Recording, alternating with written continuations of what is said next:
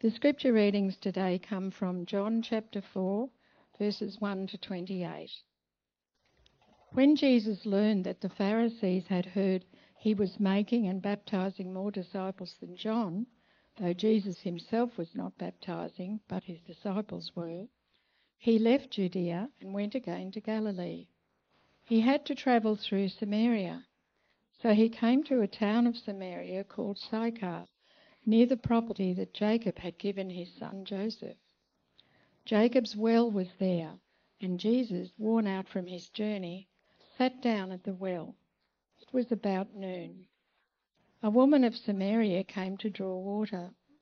"Give me a drink," Jesus said to her, because his disciples had gone into town to buy food. "How is it that you, a Jew, ask for a drink from me, a Samaritan woman?" she asked him, for Jews do not associate with Samaritans. Jesus answered, "If you knew the gift of God and who is saying to you, 'Give me a drink,' you would ask him and he would give you living water." "Sir," said the woman, "you don't even have a bucket and the well is deep. So where do you get this living water? You aren't greater than our father Jacob, are you? He gave us the well and drank from it himself, as did his sons and livestock." Jesus said, "Everyone who drinks from this water will get thirsty again. But whoever drinks from the water that I will give him will never get thirsty again. In fact, the water I will give him will become a well of water springing up in him for eternal life." "Sir," the woman said to him, "give me this water so that I won't get thirsty and come here to draw water." "Go call your husband," he told her, "and come back here." "I don't have a husband," she answered. "You have correctly said, 'I don't have a husband,'" Jesus said, "for you've had 5 husbands, and the man you now have is not your husband. What you have said is true." "Sir," the woman replied, "I see that you are a prophet. Our ancestors worshipped on this mountain, but you Jews say that the place to worship is in Jerusalem." Jesus told her, "Believe me, woman, an hour is coming when you will worship the Father neither on this mountain nor in Jerusalem. You Samaritans worship what you do not know. We worship what we do know, because salvation is from the Jews. But an hour is coming, and is now here, when the true worshippers will worship the Father in spirit and in truth. Yes, the Father wants such people to worship him. God is spirit, and those who worship him must worship him in spirit and in truth." The woman said to him, "I know that the Messiah is coming, who is called Christ. When he comes, he will explain it to us." Jesus told her, "I, the one speaking to you, am he." Just then his disciples arrived, and they were amazed that he was talking with a woman. Yet no one said, "What do you want?" or "Why are you talking with her?" Then the woman left her water jar, went into town, and told the people. And now from Matthew chapter 5, verses 13 to 16. "You are the salt of the earth. But if the salt should lose its taste, how can it be made salty? It is no longer good for anything but to be thrown out and trampled under people's feet. You are the light of the world. A city situated on a hill cannot be hidden. No one lights a lamp and puts it under a basket, but rather on a lampstand, and it gives light for all who are in the house. In the same way, let your light shine before others, so that they may see your good works and give glory to your Father in heaven."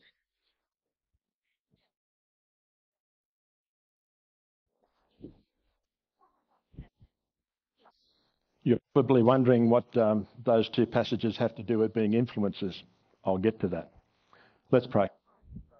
Father God, we do thank you that we are able to come into this place this morning, Father God, to worship you and praise you, to thank you for your word.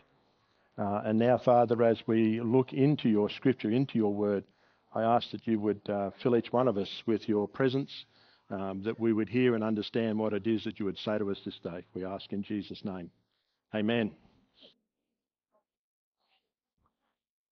I don't know about you, but when I heard the term influencer I've done it already, being bandied about a number of years ago on that thing they call social media, I was immediately suspicious and dismissive.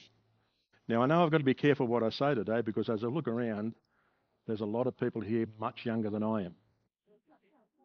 But be that it may, I've got the floor. But I thought to myself, what, jumped up so-called expert is going to tell me anything about what I should wear, whether I should wear Nike shoes or whether I should use some sort of special lotion for, rejuvenating my skin. Well, that one did spruik a little bit of interest, I must admit. I mean, you now have everybody who has an Instagram account, a Twitter account, a TikTok account. I got those right, didn't I? I'm only guessing. Posing as experts in a field based on things like likes or what they think they know. So-called celebrities have been at the forefront because they have been seen by promoters as people with, some influence, some integrity, and that kind of stuff. Not all, but most of them. And so through that respect and that integrity that they've gained through their followers, they've approached those people to become, we would call them ambassadors, they call them influencers for their products and services. And big multinational companies around the world engage these people to do their marketing for them. And there's a real strategy behind all of that. You can ask my wife, Mill, my thoughts on social media in general, including Facebook. I'm not saying they're bad, they can be, but I'm not saying they're bad. And she'll tell you that to this day, I really have no interest at all in it. I'm sorry, but I don't. However, I have to concede that I am probably in the minority. I've already said that, I've declared that, let's move on. For example, the soccer player Cristiano Ronaldo has, wait for it, 440 million followers. 440 million followers. That's 440 million people who regularly go to his website to read his... That's greater than the population of the United States, right? 440 million people. It just blows my mind. And look at the meteoric rise and fall of Bitcoin. Most of it based around what social media gurus were saying about it at the time. So social media only had to post a photo of Elon Musk with a frown and the market reacted. That's how volatile that whole thing was. The Australian government went so far as to ban influencers who were offering financial advice via their platform. Why? Well, because none of them had any kind of qualifications. None of them were recognised by the government. None of them were approved to offer such advice, but they were out there doing it.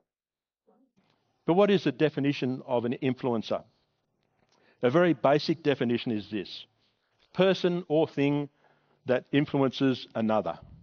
Duh, that's pretty straightforward. However, when we come to things like marketing, it's this: a person with the ability to influence potential buyers of a product or service by promoting or recommending the item on social media.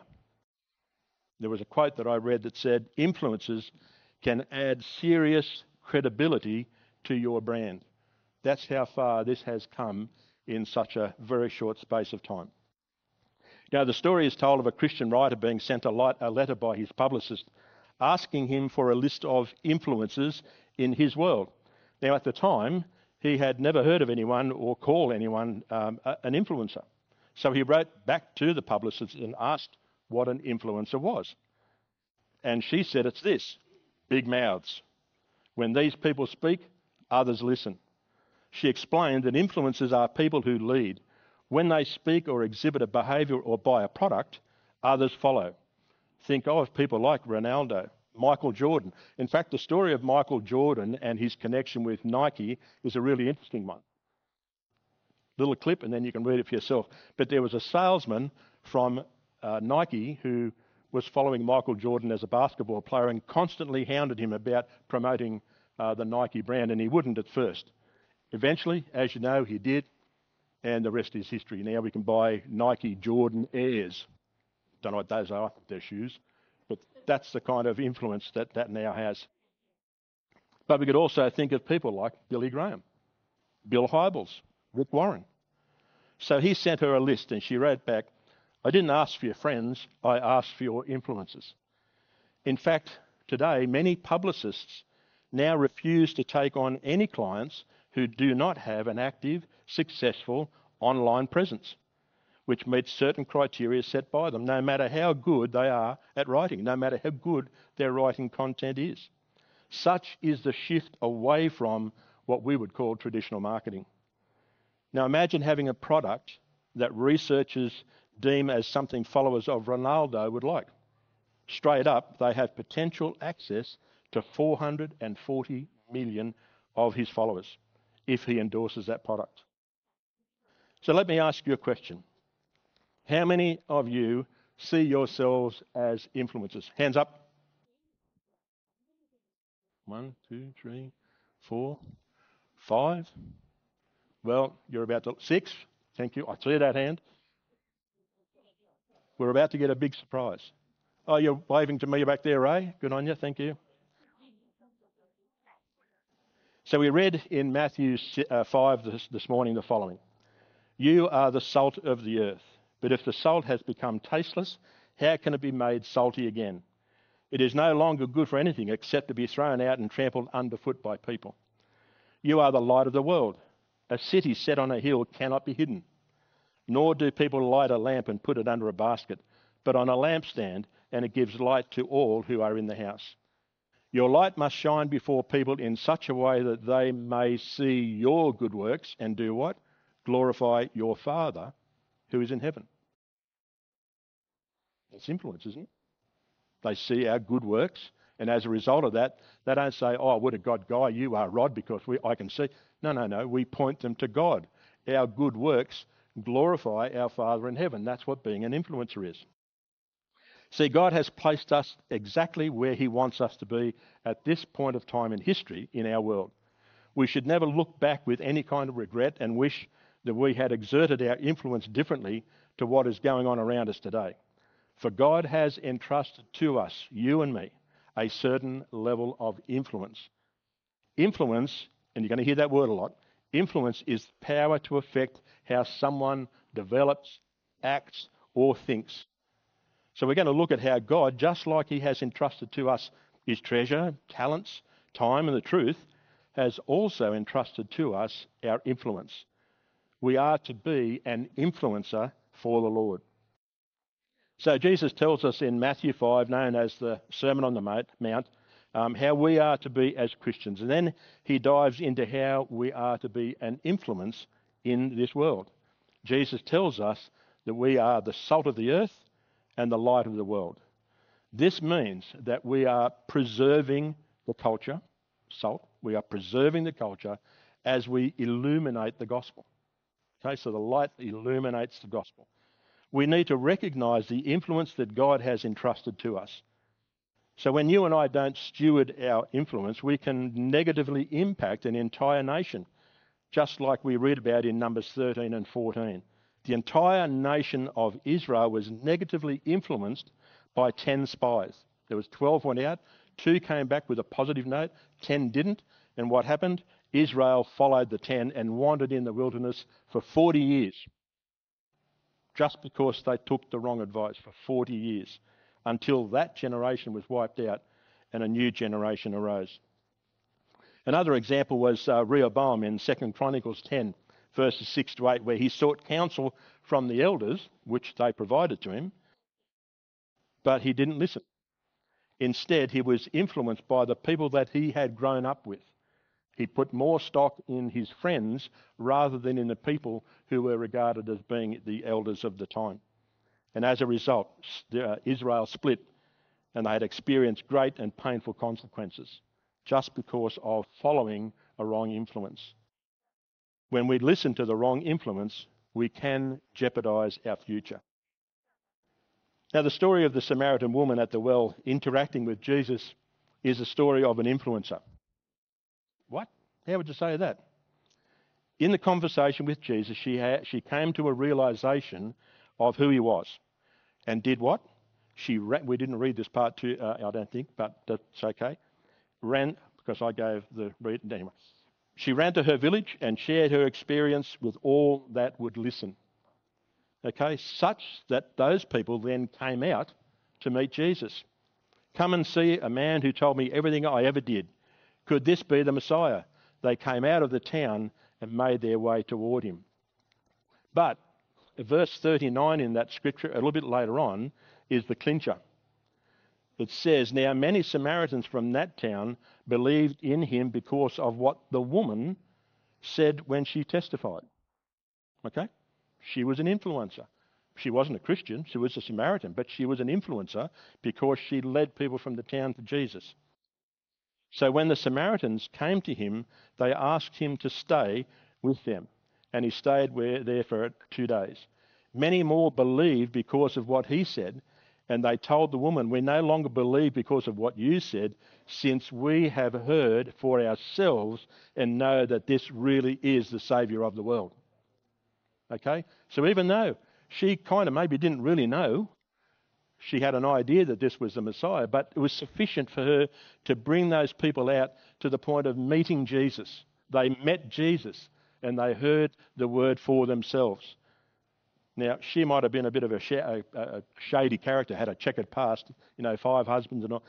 Did Jesus judge her? Not at all. He saw her as another person needing to be saved, to be healed, to be set free. And she was an influencer for good. So we need to recognise, though, that each of us, we have spheres of influence in our own world, in our own life. And we can roughly divide these up as follows. There might be what we would call an inner circle. This would be our family, our closest friends, even our spiritual family, people that we worship with and all that kind of stuff. Then there might be an intermediate circle. So that's when we go out one step further. And this would be the people that you might work with, classmates, people who you share your life with through hobbies, and people you might have a very good relationship with, such that you meet regularly. And then there is the outer circle. This is made up of acquaintances, and dare I say it, social media friends.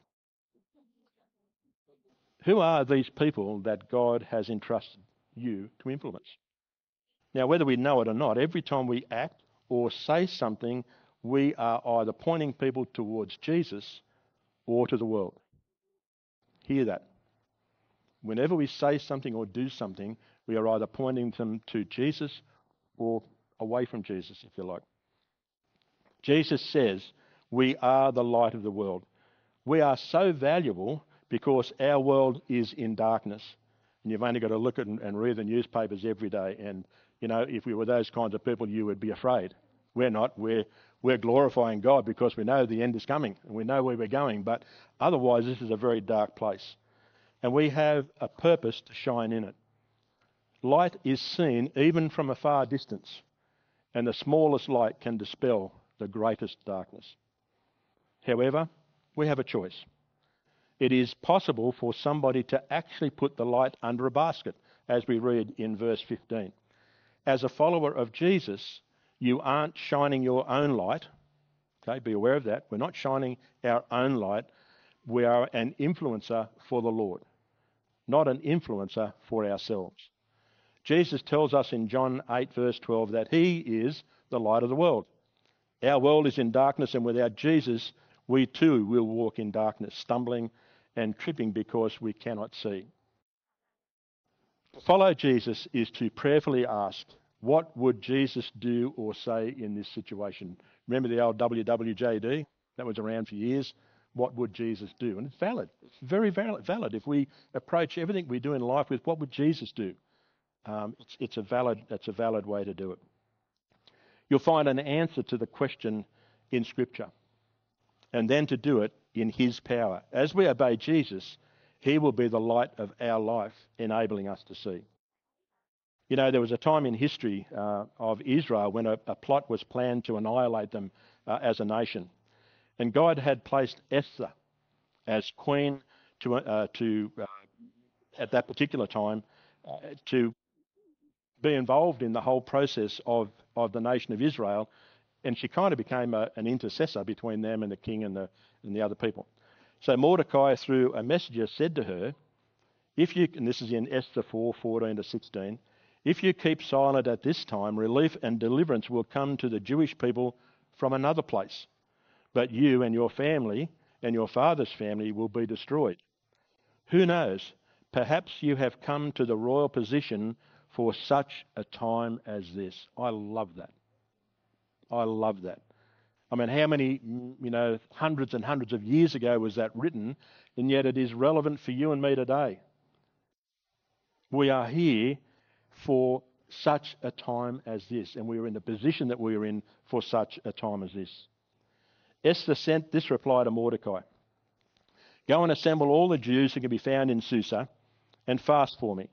Don't eat or drink for 3 days, night or day. I and my female servants will fast in the same way. After that, I will go to the king, even if it is against the law. If I perish, I perish. And we need to understand the rules that were around entering into the king's presence in the court at that time. Nobody was allowed to do it unless you were invited. And if you dared step foot in without being invited, that was it. You're dead. Esther was confronted with a decision to be a light requiring much courage.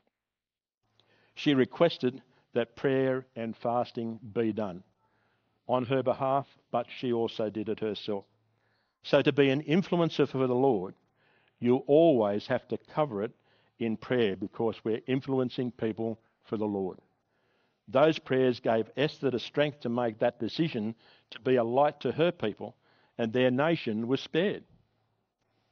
God delivered Israel through Queen Esther's intervention to avert disaster for the Jews. When we act like light, we point people to Christ, our great deliverer. So we don't just focus our time and energy on our outer circle, if you like, of influence, because that can sometimes be, and dare I say it, and I've experienced this stuff. My outer circle, it's easy enough for me to separate myself from them because I don't really have that close a relationship with them. So I kind of don't feel obliged to have to necessarily really interact with them all that often because they're the outer circle. But the greatest impact often happens in your inner and intermediate circles. That's where salt comes in. Light is something you see at a distance, but salt impacts when it comes into contact with an object. Now, I'm not suggesting you're around throwing salt on your friends, all right? Nothing like that. But you do have a direct impact in their life because they see you up close. They see you as you are. They can see and experience the joy, peace, faith, and the power of the Holy Spirit that is in your life. Salt preserves. It imparts flavour. When your life is salty, so to speak, when you're full of grace, truth, and humility, it attracts people just like salt makes people thirsty, makes you thirsty. Your saltiness, if I can use that word, makes people thirsty for the Lord, if that's who they are seeing in you. God has given you exactly the influence that you have so that you can exercise it for his humility and his grace. How? Well, by having meaningful conversations. In Colossians 4:6 we read this. Let your speech always be gracious, seasoned with salt, so that you may know how you should answer each person. The Bible tells us our speech should be seasoned with salt. We should be able to say what a person needs to hear during that time. To know what, how, and when to say something, it's a God thing, I know that. But it's a God thing by the presence of his Holy Spirit. So you need to be in prayer. You need to be filled by the Holy Spirit to be the salt of the world. Never underestimate where God has placed you. Just like that little girl in 2 Kings 5 we read about, who was taken as a captive slave. And yet, in a foreign land, she was able to speak into the life of Naaman, who eventually was healed physically and spiritually. But there is a word of warning for us in Matthew 5. Salt is an amazing compound, but impurities can make it tasteless and useless. So don't let any impurity enter into your life. Otherwise, you might lose your ability to influence people for Jesus. So how do we influence people for the Lord? Well, there's a couple of ways. Pray. We've already talked about that one. Rely on the Holy Spirit. So we commit our time and we commit ourselves to the Spirit's moving in our lives. We enter into the world of the people that we are wanting to influence. Now, that doesn't mean we become worldly, but it means we walk alongside them. We get to know them. We get to know about them. But we model authentic Christ-likeness, which is really important. And don't rush. Allow the Holy Spirit to work through that relationship. I listened to a message the other day by a guy named Craig Groeschel, his name is. And one of the points he made about this is, and it's really important for us to remember when we are witnessing and all that kind of stuff, it's not up to us to convert somebody. Okay, it's not up to us. I don't have to stand and talk to. I'm going to pick on Rod again. I don't have to stand and talk to Rod till I'm black and blue in the face, and he said, "Yes, I accept." That's not my role.